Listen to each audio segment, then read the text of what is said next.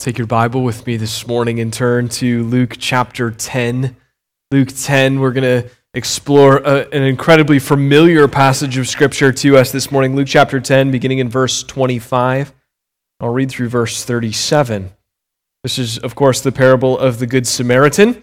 Again, a familiar passage of Scripture for us. Probably the most famous, most popular, most well-known parables, maybe with the exception of the prodigal son.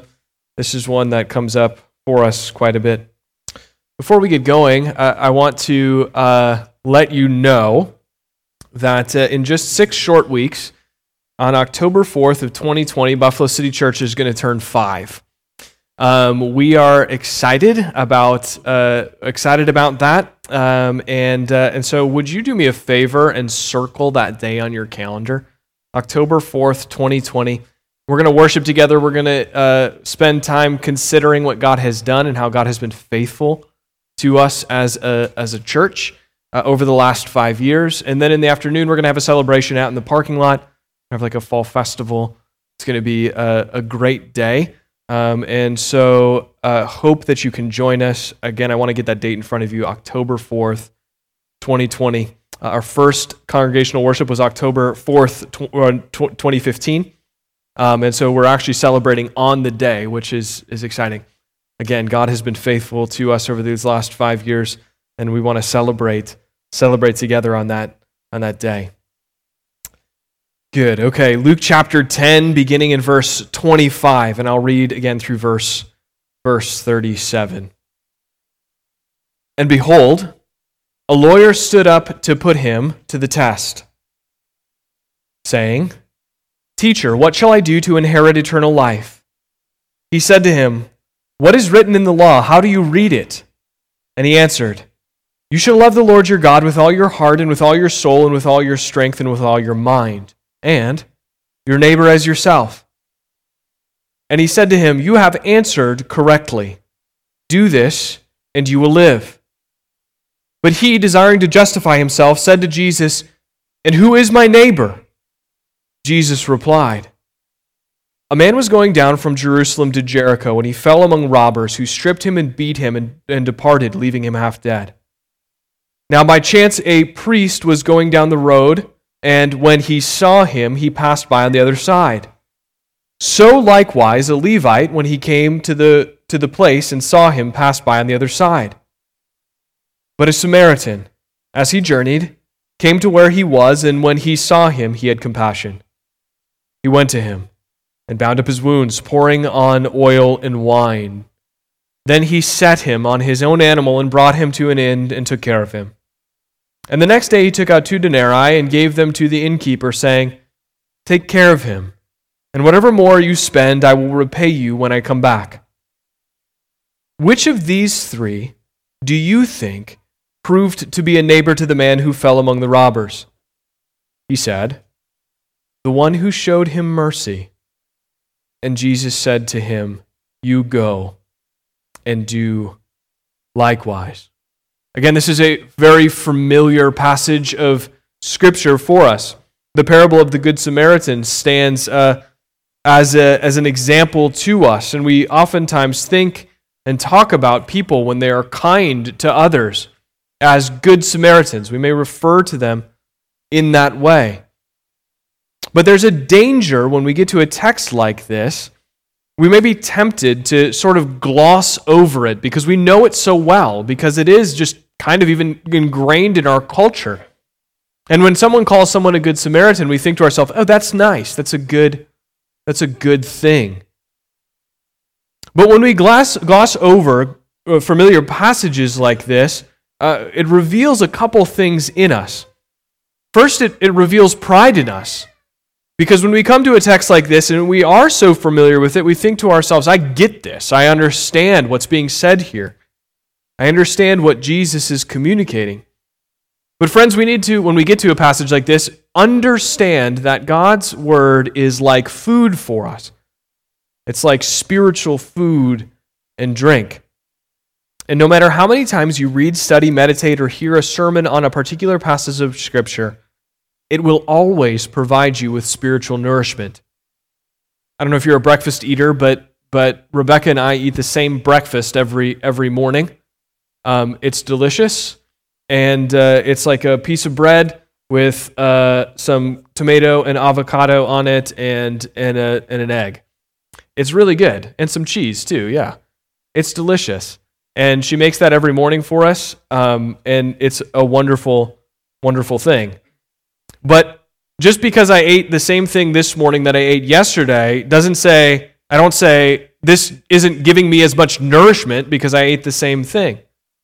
Similarly, when we approach a familiar text in Scripture, we must acknowledge that God will provide us with spiritual nourishment even when we are familiar with it. The second thing that this sort of reveals in us is the trap that we fall into as 21st century believers, that when we approach the Bible, it's just information for us. It's just information for us. The Bible is not primarily information transfer. The Bible is about formation. It's about spiritual formation. It's about taking us and molding us into the image of Jesus. And since we live in this information age, we're bent towards information. And so we think, oh, this is a nice fact, or this is a nice historical context that we come to. But the reality is, when we come to the Bible, we must not be quick to think approaching a text like the parable of the Good Samaritan is just review for us. Rather, we need to ask questions of the text. Our pride says, I know all of this. But a statement leaves a text of Scripture, a Sunday morning sermon, our personal Bible reading at information transfer only. When without question, the sinful flesh that's still part of your reality and part of mine needs to be exposed. And formation, not just information, needs to happen. We, friends, need to be supernaturally transformed by the renewing of our mind, and that comes through God's Word. And so when we get to a familiar passage like the Good Samaritan, don't gloss over it, because in reality, it's revealing much about us when we do. So would you consider the parable with me? And we've spent the summer considering parables overall. And Matthew and Mark have parables, but when we get to Luke, the parables that Luke shares with us always have these helpful lead-ins. We get this helpful interaction that's occurring at the beginning of most of the parables that Luke communicates. And so in this one, no exception, verses 25 through 29, we get a great lead-in and a good understanding of what's being discussed as we get to verse 30 and the meat of the parable itself. So if you look in verse 25, we see immediately that a lawyer stands up and puts Jesus to the test. And he asks him this question. He says, "Teacher, what should I do to inherit eternal life?" Now, you have an image of a lawyer, because I know you've all watched endless hours of Law and Order. That was a joke. Maybe you have. I don't know. I'm not ripping on you. Go for it. This lawyer is not what Law and Order looks like. This is different.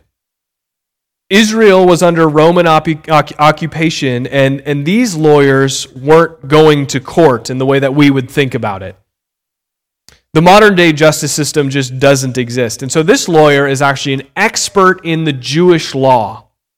Actually an expert in the Jewish law. He has the authority to stand up and to question a teacher or rabbi, like Jesus in this case. He has the authority to stand up and question him and question the teacher's understanding of the law. And so the question he asks is, what shall I do to inherit eternal life? Lawyers in this time would have considered or claimed that keeping the law was tied to life and to prosperity, and some would even have interpreted that to mean eternal life. Not just life in the here and now, but eternal life. And this lawyer is in that camp. He says, what do I do to inherit eternal life? Jesus quickly turns it around. and just asked him a question. Again, this is a rabbinical practice. He would look back at the person who asked him the question and ask a question in return. And so Jesus says, asks him a specific question. He says, how do you read the law? What is the law? What is written in the law? How do you read it? And the lawyer knows his stuff, and so he cites two Old Testament passages that are incredibly important. Deuteronomy chapter 6, verse 5, and Leviticus 19:18.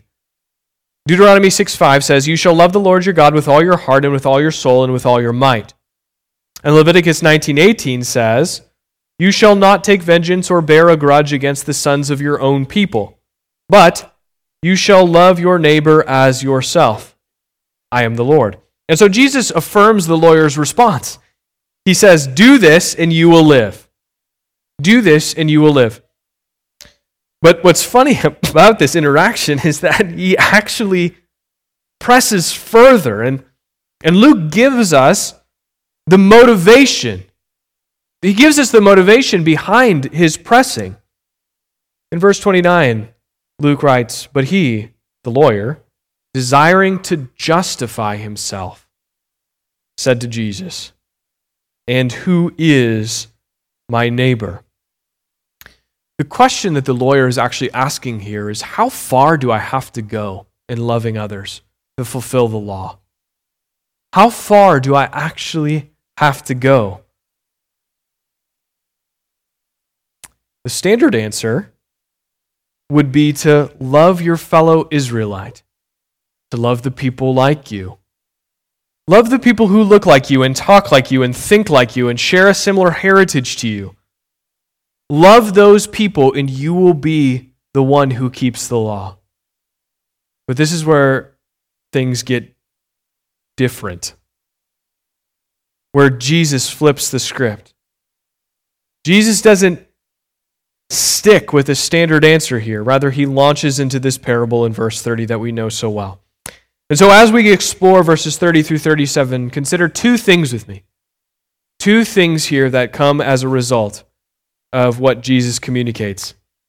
First thing is this: love is of first importance. That's a simple sentence and one that you will probably affirm in the immediate. The second thing is mercy doesn't require a resume. So let's begin with love is of first importance. This is a primary theme in this parable. Look at verse 30. Jesus replied, a man was going down from Jerusalem to Jericho when he fell among robbers who stripped him and beat him and departed, leaving him half dead. The road from Jerusalem to Jericho was notoriously treacherous. Lots of rocks, lots of places for some muggers or some robbers to hide. And so far, we're tracking with Jesus. We're thinking to ourselves, yeah, that's a dangerous road. Of course he got mugged. And note also that the man was stripped and beaten. He was left half dead, the text says. And it would become immediately difficult for a man who was stripped of his clothes and beaten to a pulp. It would be immediately difficult for anyone to identify this man's religion or ethnicity. And then we meet two other men in verses 31 and 32. A priest and a Levite. Both men see this guy beaten up on the side of the road, and both men pass over on the other side. Now, I need to point this out. Jesus' hearers would not be surprised by this action. We think to ourselves immediately, we look at this and we're like, what a bunch of jerks. Why didn't they stop and help this guy out? That's not what Jesus' hearers would have thought. Well, why? The man is half dead, the text says. And so if we put ourselves in the position of someone like a priest, this man's not dead, but he's half dead, and that's a pretty drastic state to be in.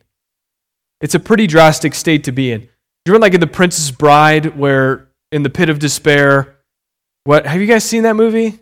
Okay, good, thank you. The pit of despair, Wesley in the machine thing, he appears to be dead, and his friends think he's dead. But when they go to Miracle Max is like, he's not all dead, he's just mostly dead. You know what I'm talking about, right? This man looks to be mostly dead. And in ancient Israel, for a priest to come in contact with a dead person or a corpse would have resulted in him being unable to do his job for a week, because he would have had to go through this ritualistic purification process. Numbers 19:11 through 13 outlines the details of that purification process. Whoever touches the dead body of any person shall be unclean for several days. He shall cleanse himself with water on the third day and on the seventh day, and so be clean. But if he does not cleanse himself on the third day and the seventh day, he will not become clean. Whoever touches a dead person, the body of anyone who has died, and does not cleanse himself, defiles the tabernacle of the Lord, and that person should be cut off from Israel. Because the water for impurity was not thrown on him, he shall be unclean. His uncleanness is still on him. So if the priest, if unclean, would not have been able to go into the temple, and if he would have gone into the temple, things would have been bad for the Israelites. And the Levite, who is part of the priestly class of people, would have also wished to avoid similar uncleanliness. So rather than take the risk of having to be put on the shelf for their work for 7 days, both men just simply pass by the other side of the road. They keep their distance and they don't risk it. Now, in this, we learn something about love. These guys were important, and again, their job was in jeopardy, at least for a week, if they came in contact with this man. And we learn something about love, though. Jesus wants us to see something that's true here about love. That love for neighbor requires sacrifice. To love your neighbor means putting yourself in a position where there is risk involved. For the priest and Levite, it would have meant 7 days of this ritual purification process in order to get back to life as normal. They didn't know that if the man was dead or not, but it turned out that he was. If it did turn out that he was, they would have experienced dramatic inconvenience. And so it seems that it would be easy to justify just passing on the other side of the road. The priest had an important job to do, and so did the Levite. He didn't want to jeopardize that. He wanted to play it safe. But Jesus says no matter how vital someone's job is, no matter how important, no matter what level of responsibility one might have, lovelessness and lack of compassion are not excusable. And friends, here we see something, just an incredible portrait of Jesus' incredible compassion and love for us in the simple act of the incarnation. When Jesus left the comforts of heaven, when he took on flesh and came into our created state, he did so out of love. Jesus, who had existed in eternity past in perfect relationship to God the Father and God the Spirit, took on human flesh, the Creator dwelling amongst his creatures. He left the comforts of heaven. He did so out of love. You have an important job if you're working or you're living in this world. Your job is important. Your career, your children, all of these things are important. Just like the priest and Levite, you have responsibilities and tasks that are appointed to you. Friends, Jesus' job is infinitely more important. That passage that we read is a call to worship, Hebrews chapter 1. In verse 3, it says that he upholds the universe by the word of his power. That's not in my job description, and it's not in your job description either. Jesus upholds the universe by the word of his power. Jesus came to earth and demonstrated love and compassion, and not one molecule fell out of place. He upholds the universe by the word of his power. Not one star gave off less light. He upholds the universe by the word of his power. Not one hair on anyone's head moved improperly. He upholds the universe by the word of his power. And Jesus went to the cross for us. He took the sin of the world unto himself, God's wrath poured out on him. Not at all a comfortable or sanitized scene.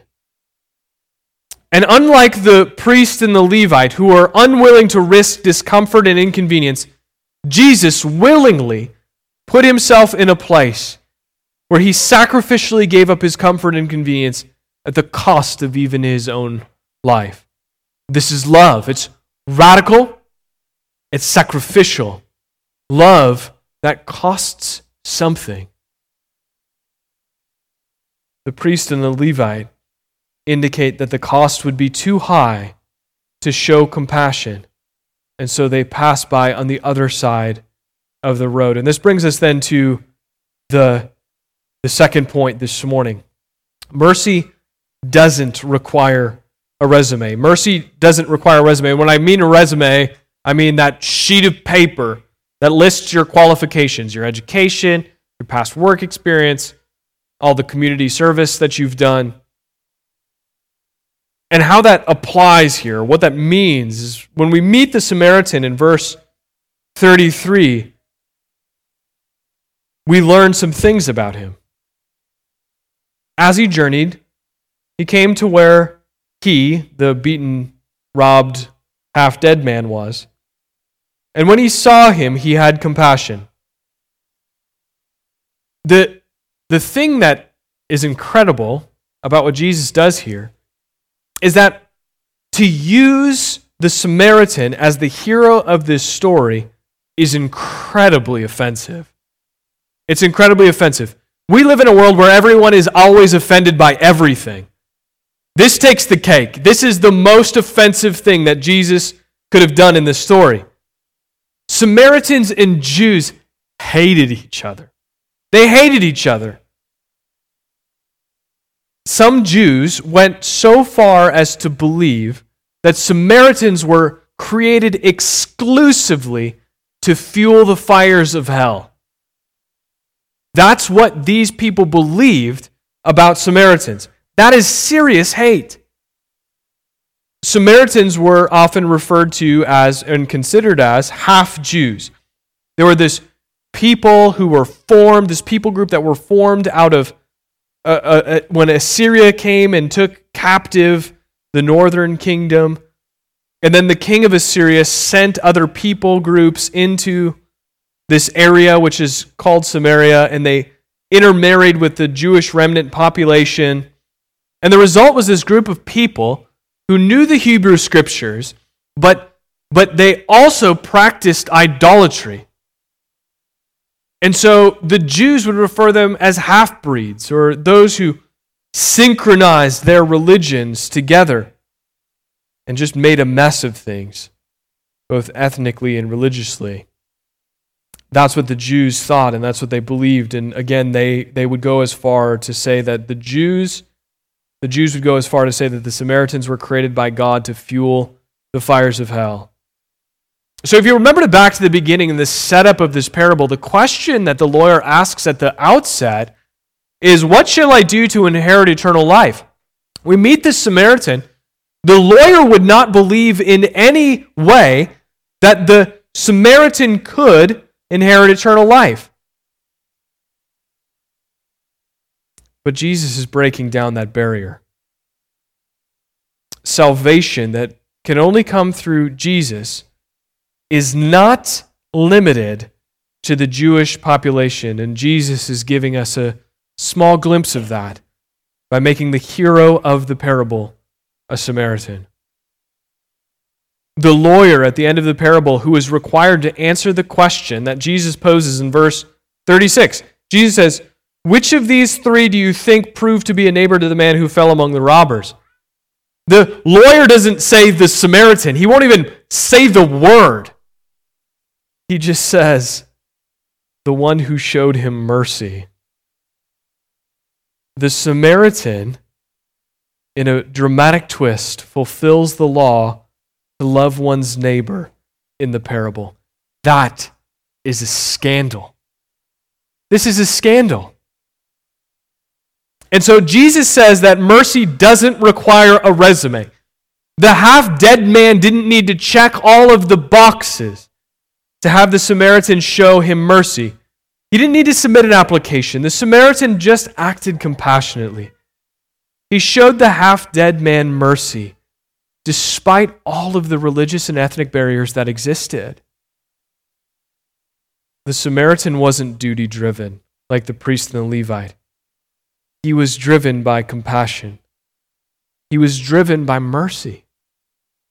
The religious and ethnic barriers between the Samaritan and the half-dead man weren't great enough to override the mercy.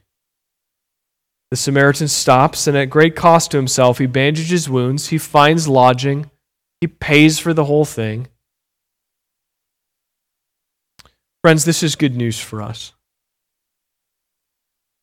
There are no requirements for us to meet before Jesus comes to us. Because as much as we would like to put ourselves in the position of the Good Samaritan and think of ourselves as good people who meet all of the requirements for Jesus to come to us, the reality is that we are much more like the beaten up, broken, bloodied, robbed, half-dead man on the side of the road than we are like the Good Samaritan.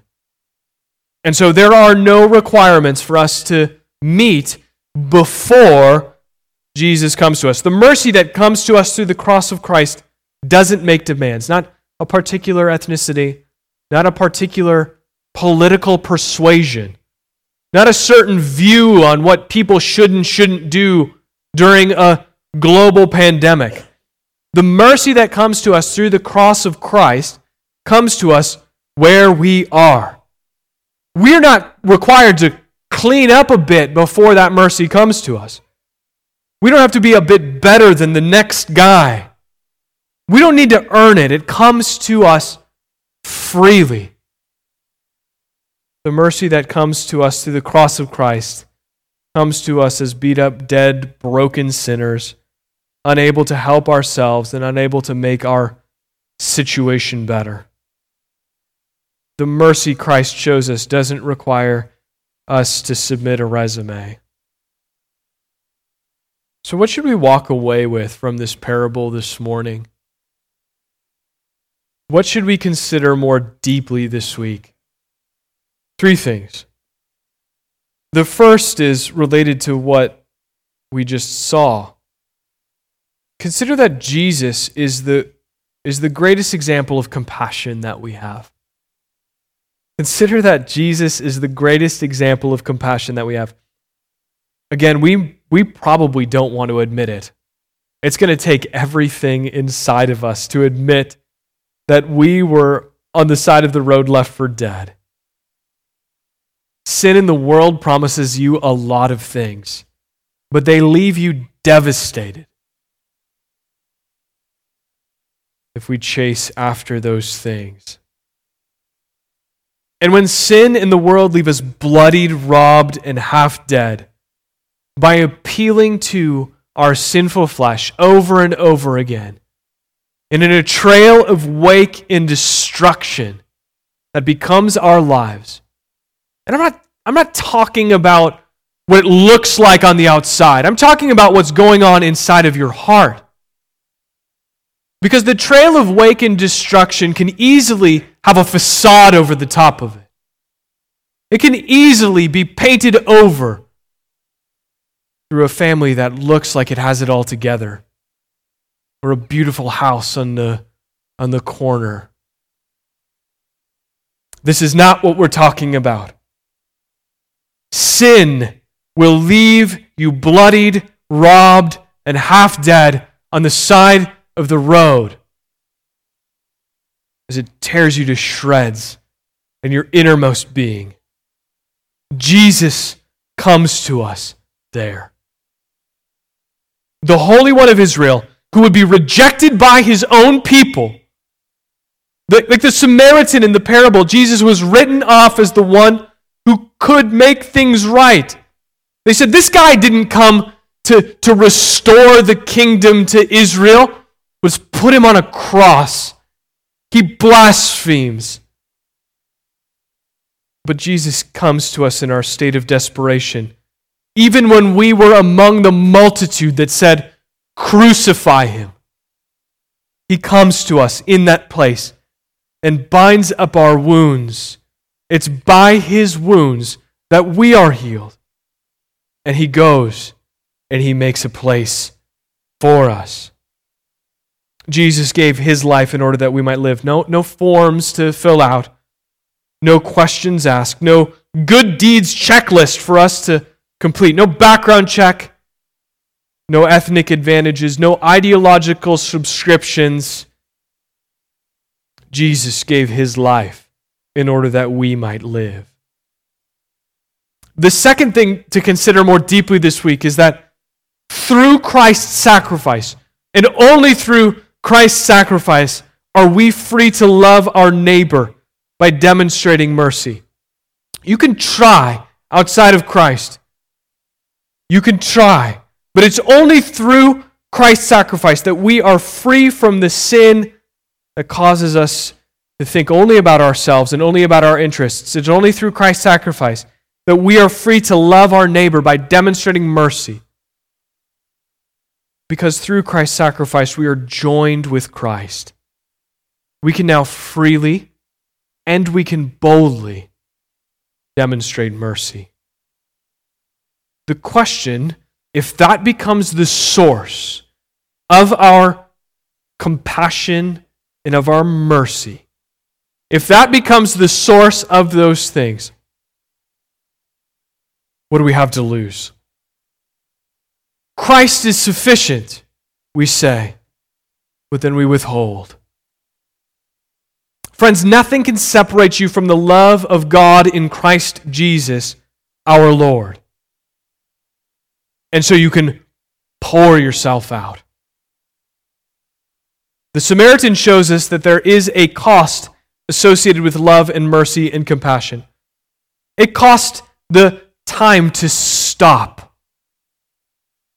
It's a mess. Blood and dirt. It costs us energy to get the man to the inn. And it comes with a financial cost. For the Samaritan, it was 2 days' wages and a future bill to pay. But the strength is found in the fact that God is our provider. We should risk all that God has given to us to show mercy to those who are beaten up and broken and bloodied and half dead. We can risk that boldly and courageously because God is our provider. And in order to show mercy like the Samaritan, we must be in Christ, and we must then, through that reality, believe that our Heavenly Father sees what we need and generously provides it. For our greatest need, He sent His Son. We needed to be redeemed and set free from sin. And for that, God sent Jesus. And we wring our hands about little things when God has not withheld the greatest thing. Last thing this morning. As those who are in Christ, as those who are set free from sin and can show compassion and mercy, the direct question becomes, who do you know who is in need of compassion? And are your eyes open to it? Friends, if you walk out of here this morning and you're not going to see a beaten up person on the side of the road, probably. This may have been a common thing on the road from Jerusalem to Jericho. It's not a common thing on our streets. And when cars are pulled over on the interstate, roadside assistance is already coming, or AAA has been called. We have systems for these sorts of things. So what does this actually look like for us? Let me give you a few thoughts. These are examples. I'm not giving you an exhaustive list. They're just examples. In our world, it could be speaking into a struggling marriage with someone we know in our community group. It could be steering a coworker with a substance abuse problem towards a recovery or program or treatment. It could be advocating for the unborn child of a teenage woman who is now pregnant with either her or with her parents. It could be fostering or adopting one of the 1,500 kids in the foster care system in North Dakota. It could be caring for a friend who is struggling with anxiety due to everything that's going on in the world right now. And just like Jesus enters into our messy and broken world, sacrificing the comfort of heaven, so we need to be ready and willing to sacrifice our comforts to enter into the lives of men and women who need mercy shown to them. Friends, it's hard. It's not easy. Don't pretend like it's easy. I'm not going to sit here and tell you it's easy. I'm not going to tell you that it's comfortable. It's going to be awkward. It's going to be gross. It's going to feel weird. And yet we're called. Knowing people in your community group well enough to speak into a struggling marriage takes investment of time and energy. Gaining the trust of a coworker with a substance abuse problem, that will be required before you can help him or her get treatment. That takes an investment of time and energy. Helping your neighbor to see the value of an unborn child is going to require that they know that you're not just chasing a political agenda. That requires time and energy. Fostering or adopting a child, welcoming a child into your home who's been cast aside, who's lost in a system, that's going to take time. It's going to take energy. Caring for a friend or who's struggling with anxiety is going to require that they know that you care. And it's going to require that you bite your tongue over all of the opinions that you've formed about what's going on in the world. This takes time, and it takes energy. It comes at a cost. But you are free to do these things. Friends, you are free to do these things in Christ Jesus because He has freed you to love through demonstrations of compassion and mercy. Open your eyes, see the hurt, see the damage, and see that Christ is the only solution. Friends, let's be known for our compassion and our mercy. That doesn't require men and women to meet our standards before we offer it. But it draws more deeply on the source of satisfaction, Jesus Christ. Friends, so see Christ Jesus this morning, rejected by His own, pouring Himself out for sinners, binding up their wounds, making a place for them. And then hear the call, you go and do likewise. Let's pray.